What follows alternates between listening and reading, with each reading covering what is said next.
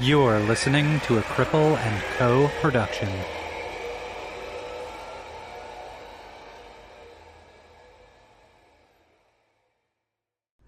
This episode of Disability After Dark has been brought to you by Come As You Are.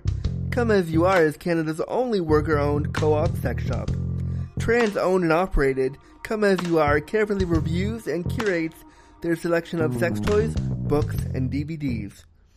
Now you can get 15% off your next purchase at comeasyouare.com using coupon code AFTERDARK. We call it flicking the bean, choking the chicken, giving yourself a hand, auditioning finger puppets. There's 1,000,001 names for the old five-finger shuffle, and yet hundreds of millions of people are unable to sauce the taco due to disability, aging, or illness. That's where we come in, if you'll pardon the phrase. At Bumpin', we've created the world's first accessible sex toy, so people with limited mobility, hand issues, and disabilities can celebrate Palm Sunday just like everyone else. If you agree that everyone deserves sexual pleasure, help us spread the self-love and fund an orgasm for those in need.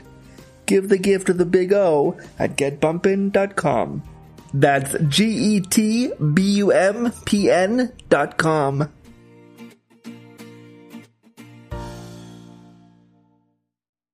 This episode of Disability After Dark has been brought to you by Clonawilly.com. Clone-A-Willy and Clone-A-Pussy are do-it-yourself molding kits that allow anyone to make an exact replica of any penis or vulva into a sex toy at home. All materials are ethically sourced and 100% body safe. If you shop at Clonawilly.com right now and use the promo code DARKPOD at checkout, you can get 20% off site-wide. Wow! That's a deal that cannot be cloned. I talked to one of the representatives the other day, and they are more than willing to answer any questions you have about how to make your own Clone-A-Willy or Clone-A-Pussy, how to use the kit. They're so willing to go on this journey of cloning a Willy or cloning a Pussy with you, and they're super nice and super responsive to any concerns. So if you want to pick up your own Clone-A-Willy or Clone-A-Pussy kit right now, head over to clonawilly.com and use promo code DARKPOD, that's DARKPOD at checkout right now. And remember, this is a deal that cannot be cloned. Content warning. The language, content, and discussion found within this episode of Disability After Dark will be explicit. Listener discretion advised. This is a podcast that looks at disability stories. It's like sitting down with a really close friend to have a real conversation about disability, sexuality, and everything else about the disability experience that we don't talk about. The things about being disabled, we keep in the dark.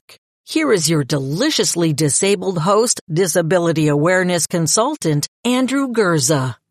Hello friends. Welcome to the show, friends, and thank you so much for clicking on this episode of Disability After Dark, the podcast shining a bright light on disability stories. I had another episode planned for this week. I had it all ready to go and it was prepped and ready. But then I got the news of Judy Heumann's passing, and I felt that I couldn't release a new episode this week because I wanted you to take a listen back to my interview with the incomparable Judy Heumann, who, if you don't know, is the pioneer and the mother of disability rights. And I have been in awe of her ever since I saw Crip Camp. I've been in awe of her ever since I learned about the history of disability rights. And back in 2020, I decided that I would email her and ask her to come on my little podcast, Disability After Dark, and I thought, she's Judy Heumann. She is way too busy and far too important to come on my show. She's busy, hobnobbing with important people, and she had done work with Obama, and she's very, very a key person in disability rights. And I never ever thought in a million years that I would talk with her. And so I cold emailed her team one day in 2020, and I just said, on the off chance you'd want to, do you want to come on my show? And her team came back and said, we would love to sit down with you. Do you want to talk with Judy for 45 minutes? And I was like, of course I do. Without question, do I want to talk to Judy Heumann for 45 minutes? Whatever she wants to talk about, I will be there for. And we sat down for one of the warmest, funniest, most nervous interviews I've ever done as a podcaster. It was mind-blowing how real she was, how honest she was, how direct she was. Something I loved about her in learning about her and in sitting down with her was her directness and her honesty. And that comes through in this interview you'll hear today. So it breaks my heart that she passed. I thought she would live forever. She was such an icon in disability rights and disability justice. And I am so proud to her for the work she did, because without the work she did, none of us would be working in disability rights, I promise you. She broke the barriers for all of us to do the work that we do, and I am so thankful for that. And I only got to know her briefly in those 47 minutes that we chatted together, but I just needed you to hear her brilliance. And this episode that I did with her back in 2020 feels like a rare gem now, and something that I don't want to ever give up, and I want to replay this for you. And if you are going back through the Disability After Dark catalog and hadn't heard this one, well, here it is. But this is dedicated to Judy and all the people who loved and knew her, her family and her friends, and those of us who are grieving her loss right now. Judy Heumann, wherever you are, rest in peace and power, because you deserve it, my friend. Thank you for being the light that you are and have been. Thank you, Judy. Without you, disability rights wouldn't be what it is today. Thank you. So now, listen back to my interview with the one and only Judy Heumann, right now on Disability After Dark. We love you, Judy. Rest in peace.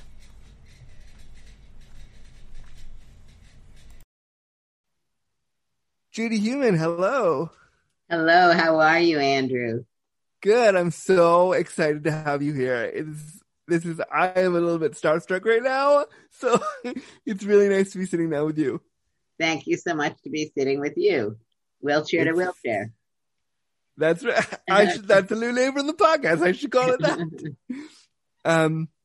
So thank you so much for sitting down with me today. You're one of my heroes and somebody that I really look up to in the disability space. And I'm just really, really excited to, no problem. I'm really excited to be sitting down with you. So for people who maybe aren't super familiar with disability rights and all the stuff you have done, can you introduce yourself to us and share with us a little bit how your disability impacts your life? Sure. So my name is Judy Heumann. I'm going to be 73 years old this December.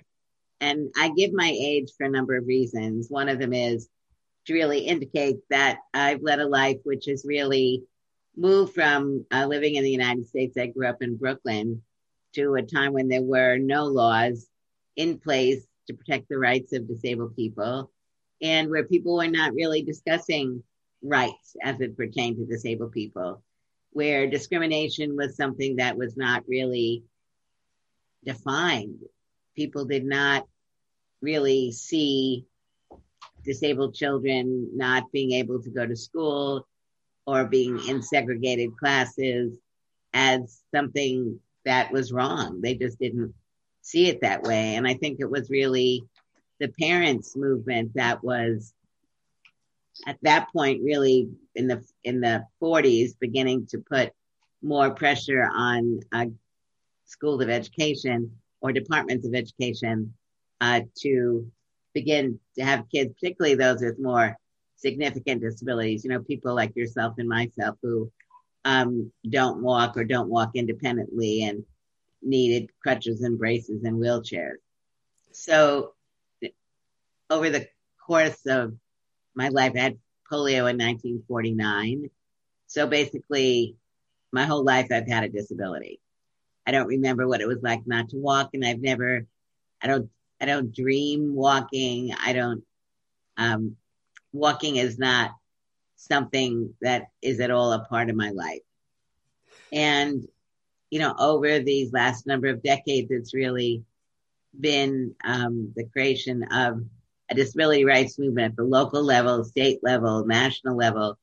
And that model has been followed in many countries, like in Canada. And we've not only been able to create disability rights movements in our respective countries, but also there's now a growing international disability rights movement that is also becoming more and more cross-disability and also more racially diverse, religiously diverse, including marginalized populations who have disabilities.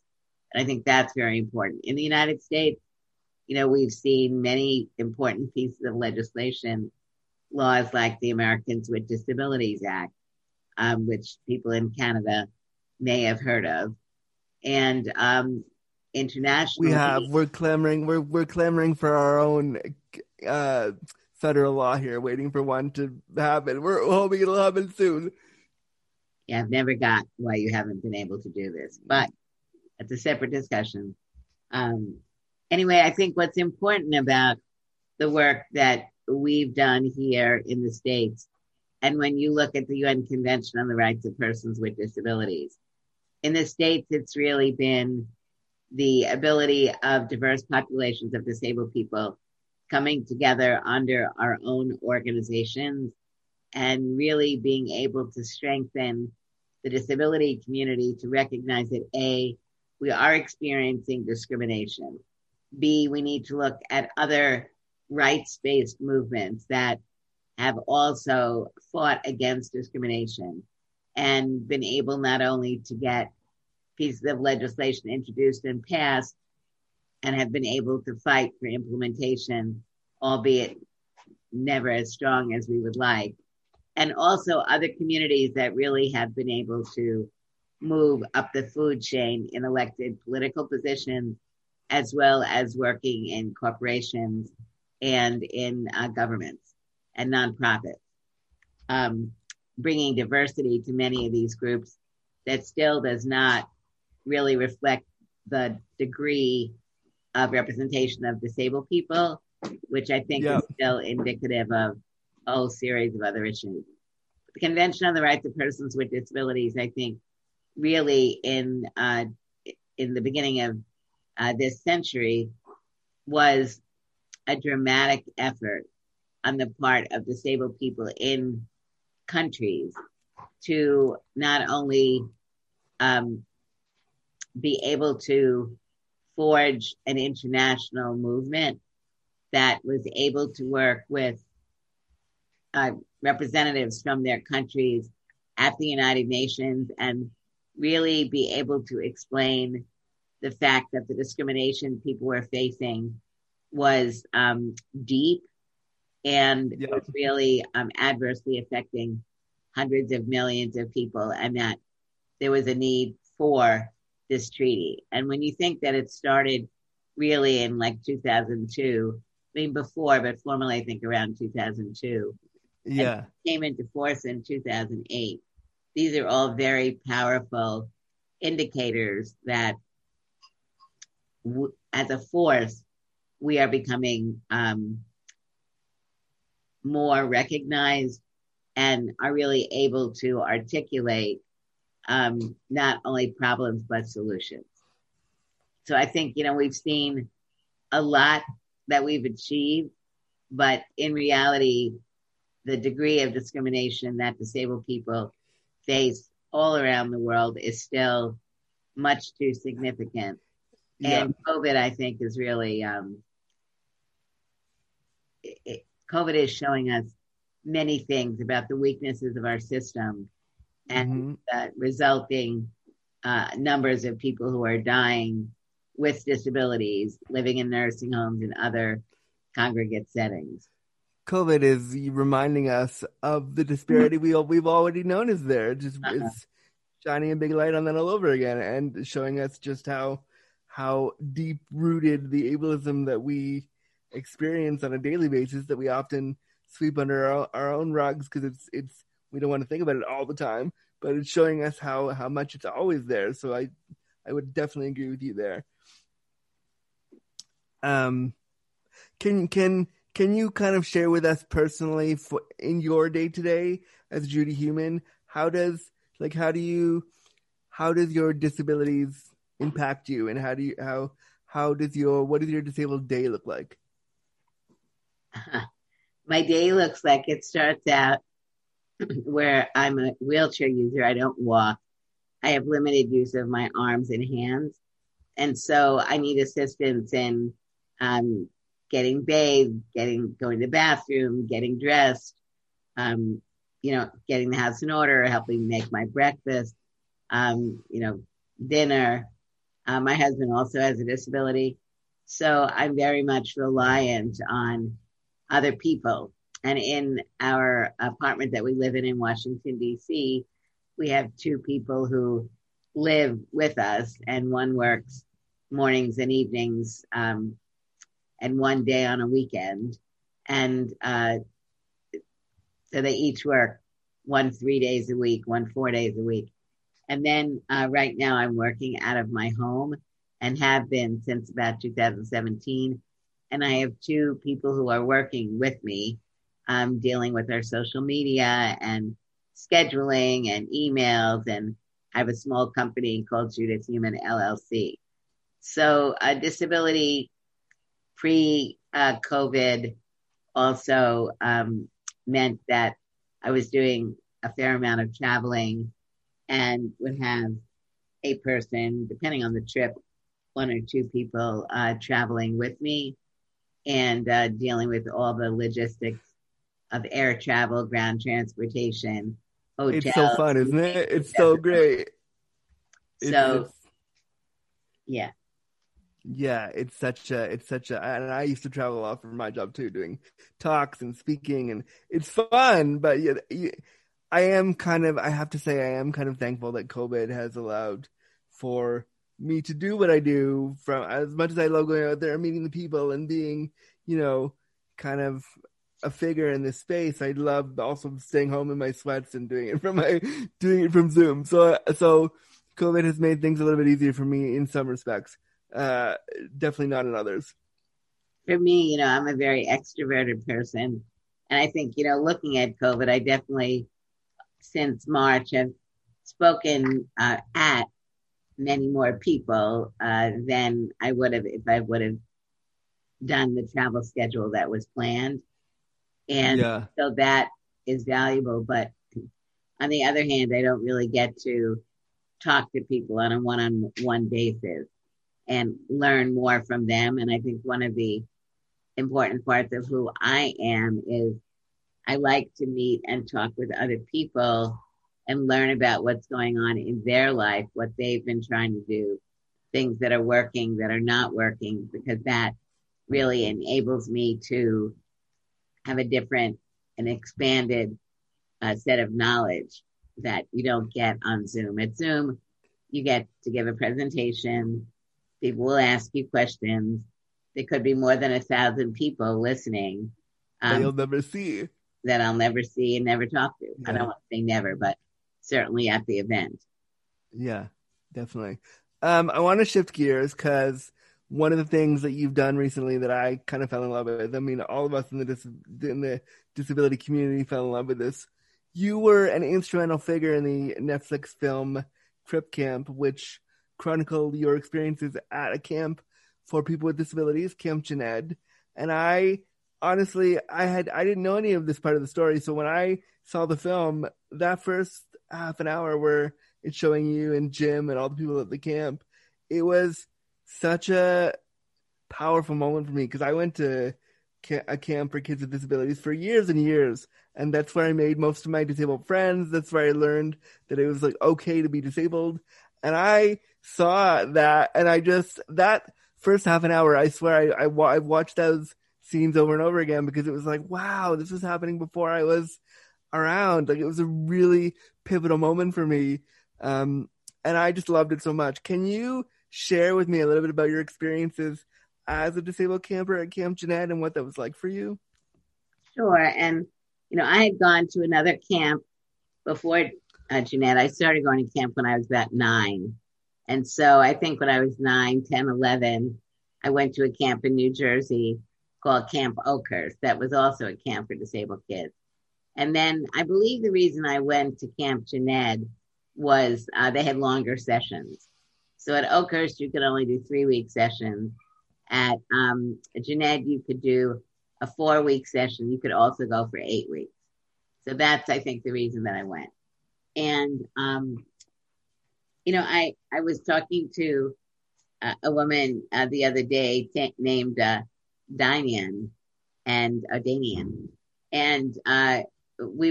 she was talking about how she's been using social media to reach out and speak with other disabled people who had or have the same form of disability she does, SMA. And I asked her, why do you like these? And she said, because it's a safe environment. And I think really when I think about Camp Oakhurst and Camp Jened even a little bit more, because, 12 moving through teenage years, it really was a safe environment. Safe in as much as I could be me. My whole self could be present. I didn't feel that I had to be something that I wasn't, which, frequently even today, you don't really bring your whole self into many spaces because people are not accepting you as your whole self.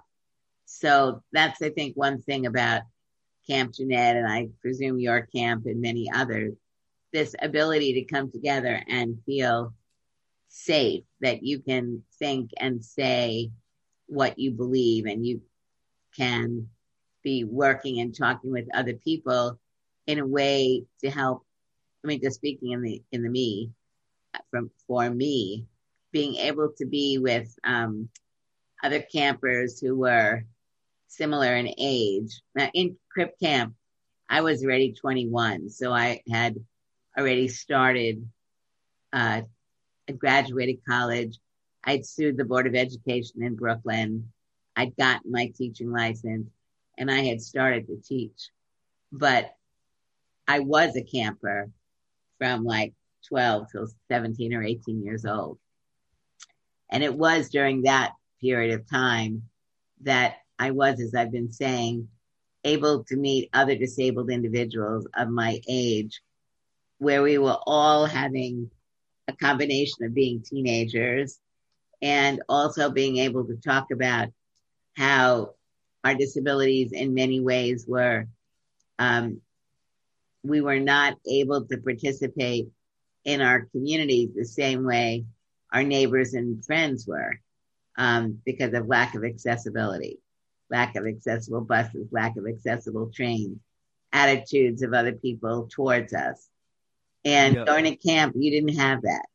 The camps were basically accessible. And we were participating in camp-related activities, swimming, other kinds of sports, arts and crafts, and theater and dance, whatever it might be. But we also, because we were sleeping at the camp, had real opportunities to get to form friendships and get to really think about issues that we may have been thinking about during the year, but didn't necessarily have an outlet for discussion. So I see Camp Jened and other camps as a real place for, me and you and hundreds and thousands of other people to really be able to solidify more their thinking, our thinking of who we are, who we were, and where we want to go. And so really it was a safe environment, and it allowed us to, move forward in creating our futures. Yeah, and I mean, there's a scene, and I can't remember if you were specifically in the scene that I'm thinking of, but there's a scene where I think Jim Lebrecht and a bunch of other campers were sitting in a circle just talking about, oh yeah, sometimes like my mom doesn't let me do this, and sometimes I can't do this, and it was such a natural conversation of all the things that disabled people go through in their day-to-day that you may not have heard. I watched that scene when I first watched the film. I watched that scene about 4 or 5 times because I was like, oh my God, this is I did this. I do this. Like, it was so unifying because disabled people know when you're with other disabled people, this is what we do, but we never see it shown back to ourselves. So like, I just thought it was really powerful. I agree. I mean, I think all the scenes at the camp are both serious and funny. The discussion around the table, I thought, was a great discussion. And I think there were a couple of powerful parts for me. One was the diversity around the table. So Nancy Rosenblum, Steve Hoffman, both having cerebral palsy and speech disabilities. And Nancy's being more significant than Steve. And Stevie really, like translating Nancy.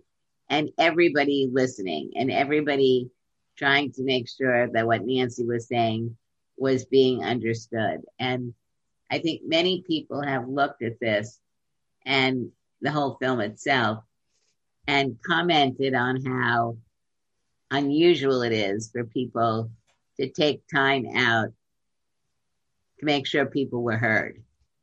And I think that's really, one of the powerful parts of the disability rights movement when we really are becoming inclusive.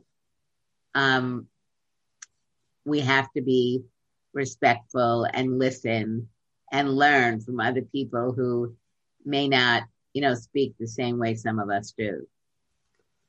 Yeah, and I remember that scene where Nancy's talking. I had trouble understanding her, but when it was translated by the group and I listened back to it 4 or 5 times, I was like, oh no, I get it now. And I think when you're around disabled people with speech impairments and different things, it's like an accent. You pick it up really quickly. I have friends who have really heavy speech impediments as part of their disability, and I can know exactly what they're saying. And I think to see that on film, to see that in a film about disability was so important. Mm-hmm. Yes, I agree. I wanted also to ask you were a key figure in the 504 sit-in. For listeners who may be listening and it's like, well, what was that? What is this? And if they're just coming to terms with learning about disability rights, could you give us a quick overview of what that was and explain why it was important? So in the 1970s in the United States, we began to see more legislation being introduced and passed that was specifically dealing with rights. And in 1972, a law that we have called the Rehabilitation Act, which has been around since 1919 and provides support for disabled individuals who are not working and are wishing to work. So it can cover people coming out of high school to people who are acquiring disabilities over the course of their life and need to receive education and or training and or assistance in getting a job. So this law was moving forward, and in 1972, the revision, the amendments included something called Title V. Title V in the Rehabilitation Act includes a number of provisions of law that make it illegal or have affirmative action requirements around disability. And one of the provisions is Section 504, and Section 504, and it's modeled after the U.S. Civil Rights Act of 1964. Section 504 says, if you are an entity receiving money from the federal government, you may not discriminate based on disability. And it's a very, 42 words.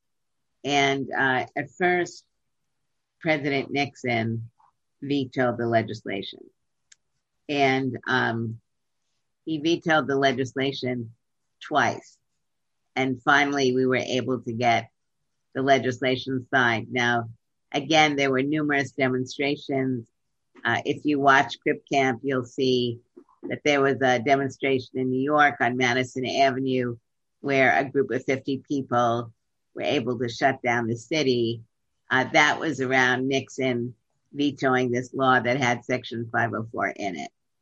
So in the United States, when a law is passed, it's frequently necessary to put together something called regulations, and those regulations explain what the law is and what the obligations are and who those obligations are directed towards. So here it was very clear, any entity getting money from the federal government. So that included universities and public schools and hospitals and government, on and on. But the regulations were taking time to develop because the law itself was so short, so limited, that there needed to be ways of explaining things like who was a person with a disability, what kinds of accommodations would need to be required in order for a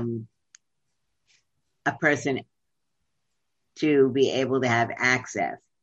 Would all the buildings that were being built and had been built with federal money, would they have to become accessible overnight? So there were many, many different things that had to be addressed. And that process started in 1973. And there were representatives from one of our federal agencies, Health and Human Services, who were traveling around the country talking to disabled people and others, learning about the kinds of discrimination people were facing and looking at how to develop a set of regulations that could make Section 504 meaningful. And in 1975, an organization was formed called the American Coalition of Citizens with Disabilities.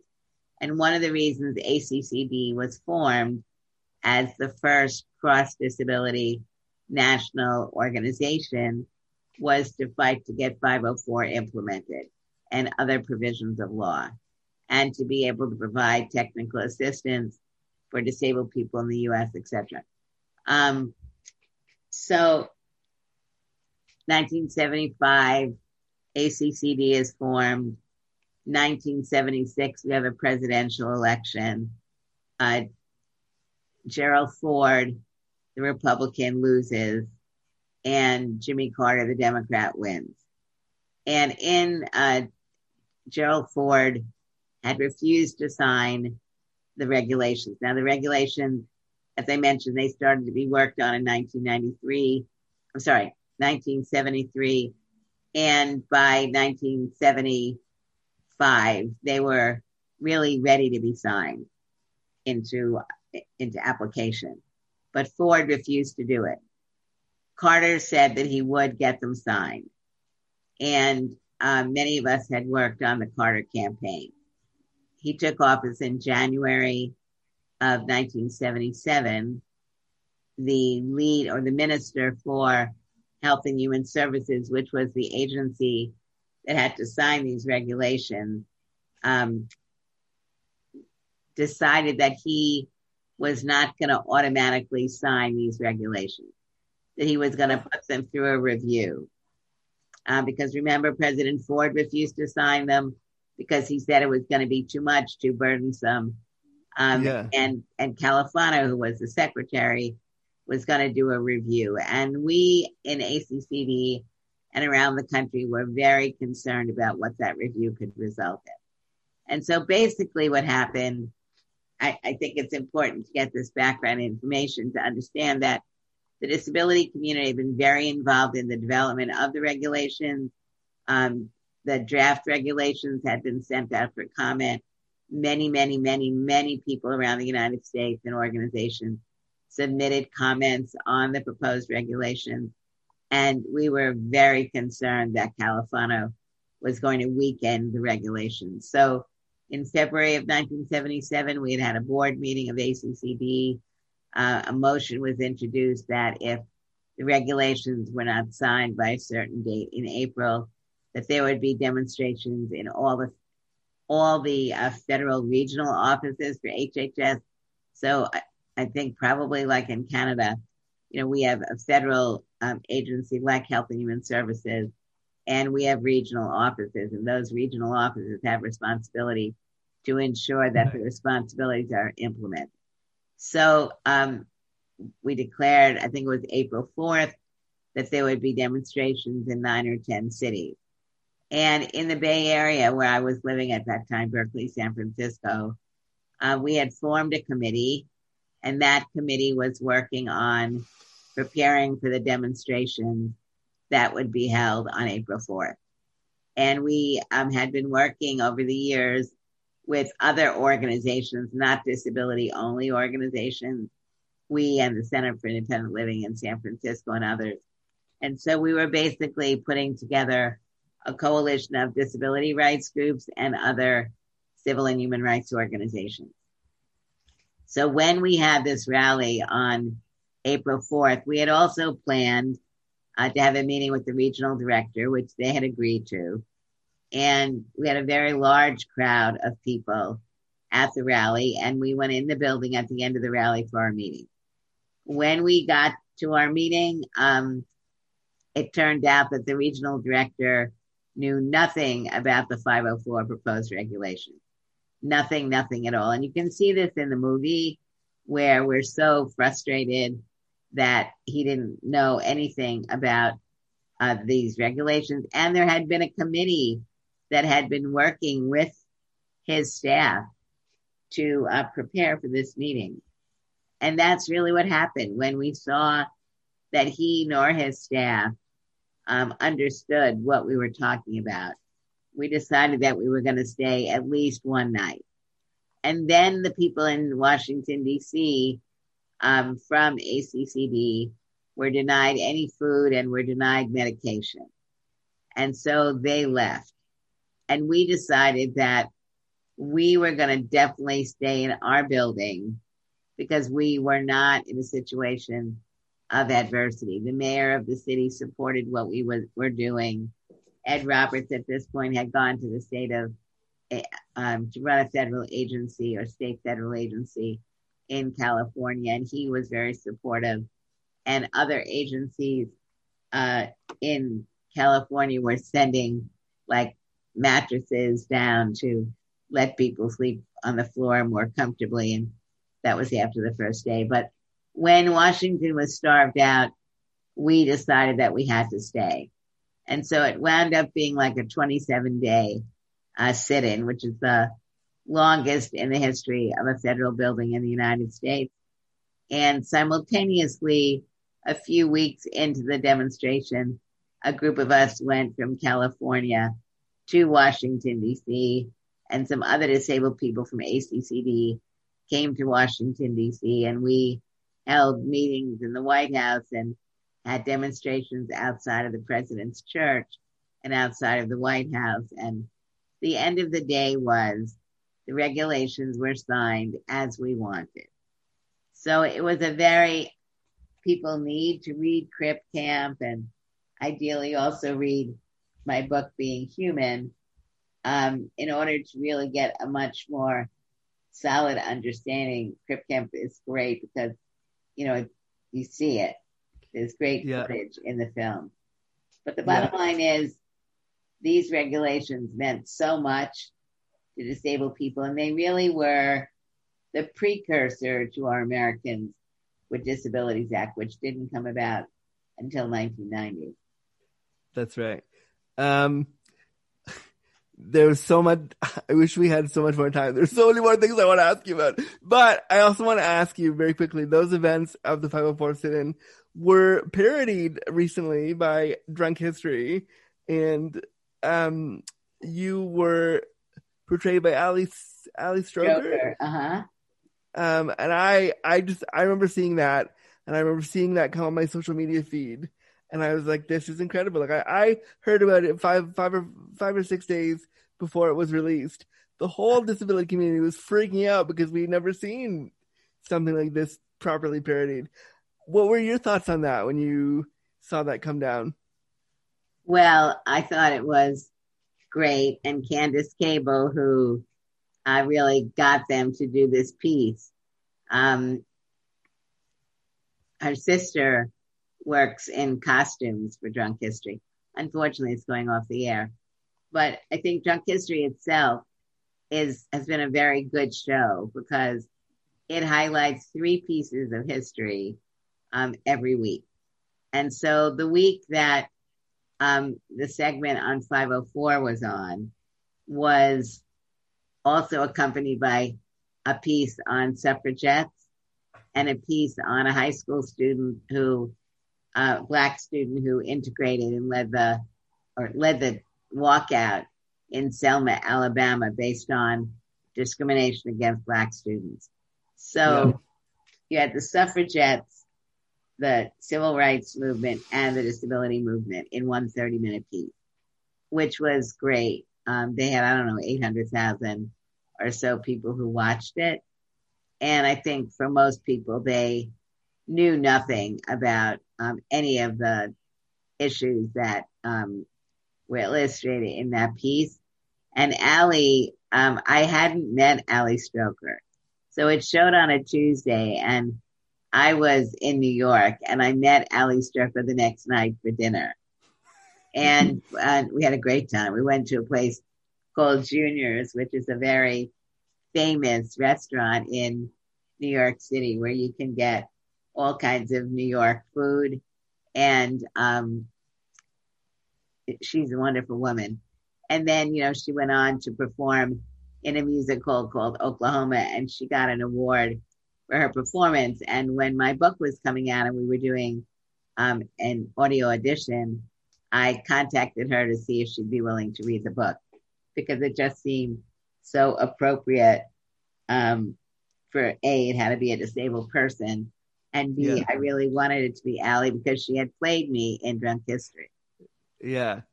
I mean, that I just remember seeing that and being like, wow, this is amazing. Because not only was Ali there, they had like key disability figures from today playing disability figures from the past. And I was like, this is so cool.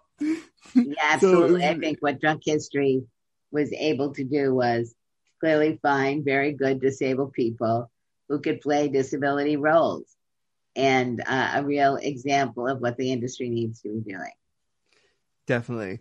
I know we're a bit short on time, so I'm going to pick my next couple questions really quickly. I want to ask you, are you, as somebody who's worked in the State Department in the Obama administration, are you excited about Biden's win right now? How do you feel about this current past election cycle that just happened?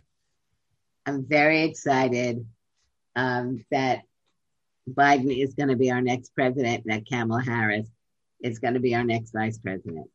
I have not been a supporter of our current president. I think he has adversely affected our country overall, and certainly in the area of disability has mocked disabled individuals, and there is really nothing that his administration can speak to as far as playing a leadership role in helping to advance anything. So President-elect Biden and Kamala Harris both have records of support that they've given in the area of disability. And, President Obama had, over the course of his two terms, 6 disabled individuals who had worked in the White House in prominent positions. So I know that President-elect Biden will continue to work on the heels of what President Obama and President Clinton had done.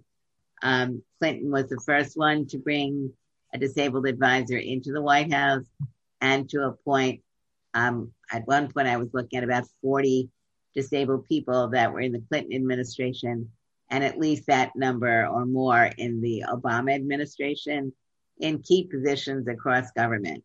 So, the disability, a huge percentage of the disability community did in fact support President-elect Biden and continue to, and are working on transition. And it is our expectation that although the new administration is going to have significant problems because of how poorly the current administration has been operating with COVID and the high number of people contracting COVID and dying from it, as well as, the current administration's goal of really destroying the role of federal government. So there's a lot of work that's going to have to be done. But they're both definitely ready to do it, and people are really ready to work with them. Fantastic. And I don't think you're alone in admonishing the current administration the way that I don't think, as like from sitting here in Canada where we don't have the trash fire that you have over there, like we're watching going, oh wow, this is like believe me, Canada has its own things to work on in our government in terms of disability, but like when President-elect Biden won the other day and in his speech talked about trans people, talked about disabled people, I was like, well, this is a big turning moment. So I, as an American living in Canada, because I'm an American, I was quite proud to see the tides changing. Do you have dual citizenship? I do, yes. Where did you grow up? I grew up in Toronto. I was born in California. Okay, where? Laguna. Okay. So okay. I haven't been back to Laguna since I was a little boy. But when things start getting better, who knows? I might be down there more. Good. There's so many more things I want to ask you, but I don't want to keep you from your day. So the last thing I'll ask you, as somebody who is a pioneer in the disability space and somebody who has done so many amazing things to move the needle forward for disabled people, and like I said at the beginning, somebody that I admire so much, what piece of advice, Judy, would you give to the next generation of disabled people out there who want to take the next steps and who want to be the next generation of disabled leaders? What advice would you give for them now? First of all, I think we have to look at how we define the next generation. Typically, when we think about the next generation, we think about the next group of people being born. And absolutely, children, teenagers, young adults are a part of the next generation. I also want to say that a substantial number of the people who have disabilities in our countries around the world acquire their disabilities as they get older. So what I believe is very important is that we are working also towards an intergenerational disability rights movement, which right now I think we really don't have.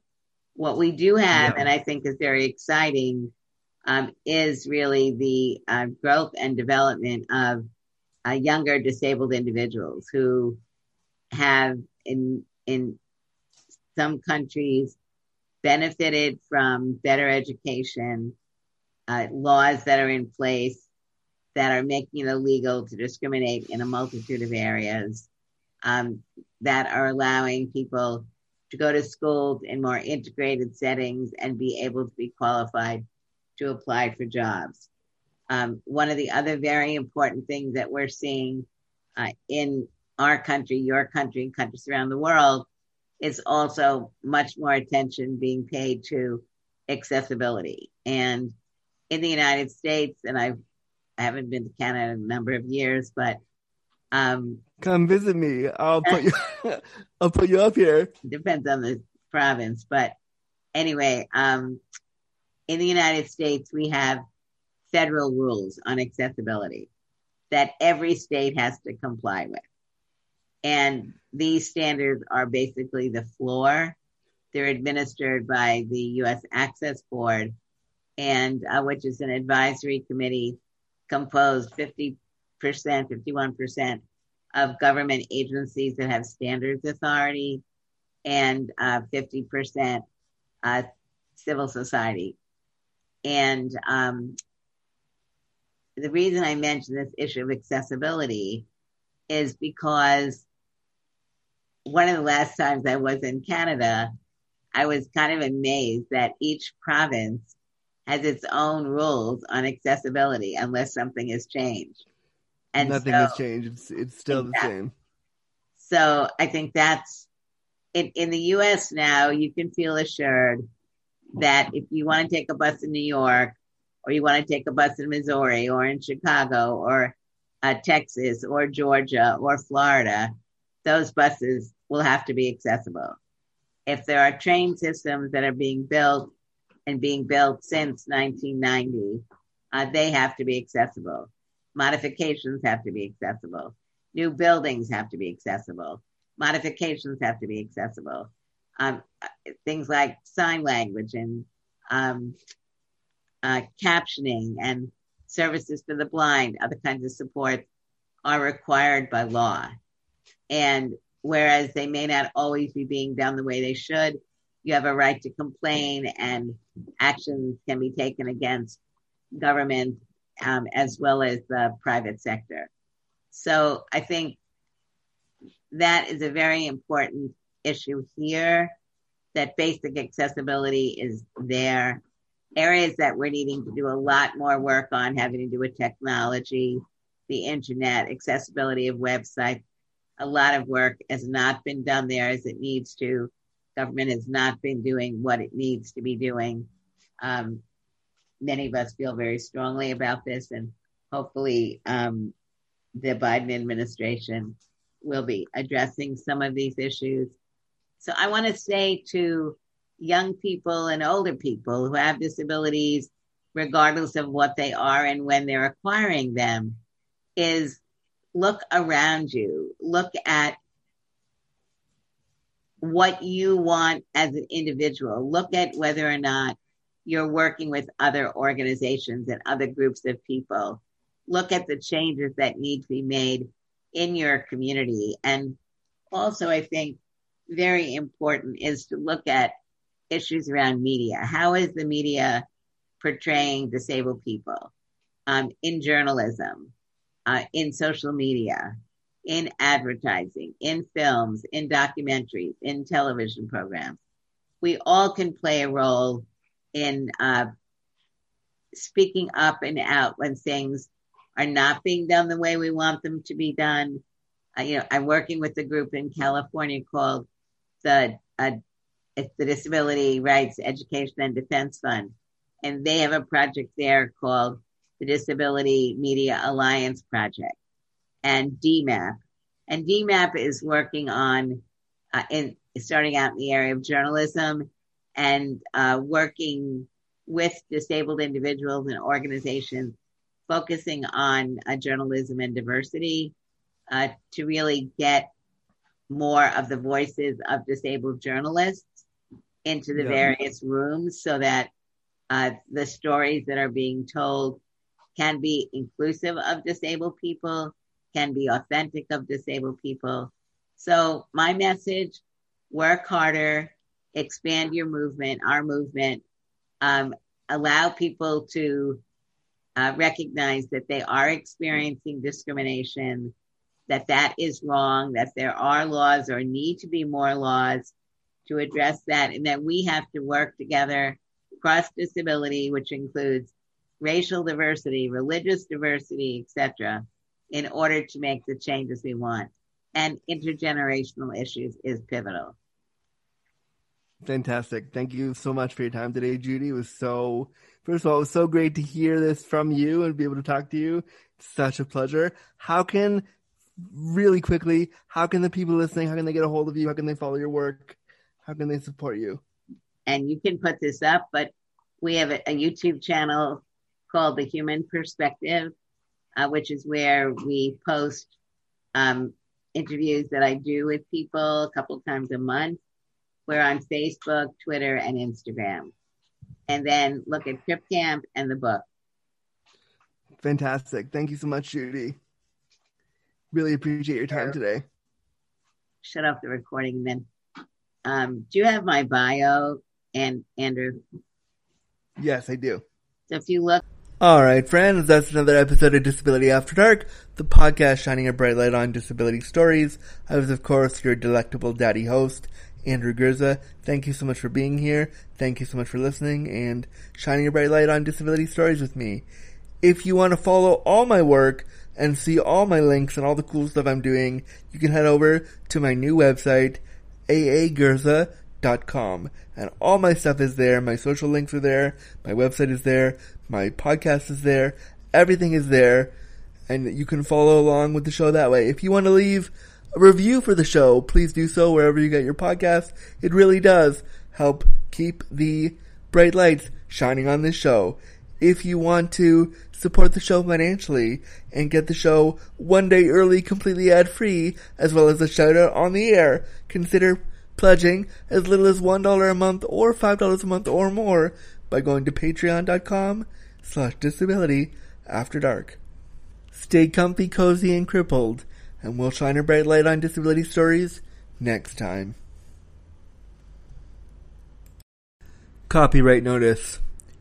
Disability After Dark was created, recorded, and produced by Cripple & Co. Productions and Andrew Gurza. Any and all use of materials, graphics, audio recordings, etc. cannot be used or distributed without express permission. If you would like to use an episode of the podcast or license an episode of the podcast on your website, please consider emailing Andrew Gurza and Cripple & Co. Productions at disabilityafterdarkpod@gmail.com. Copyright 2023.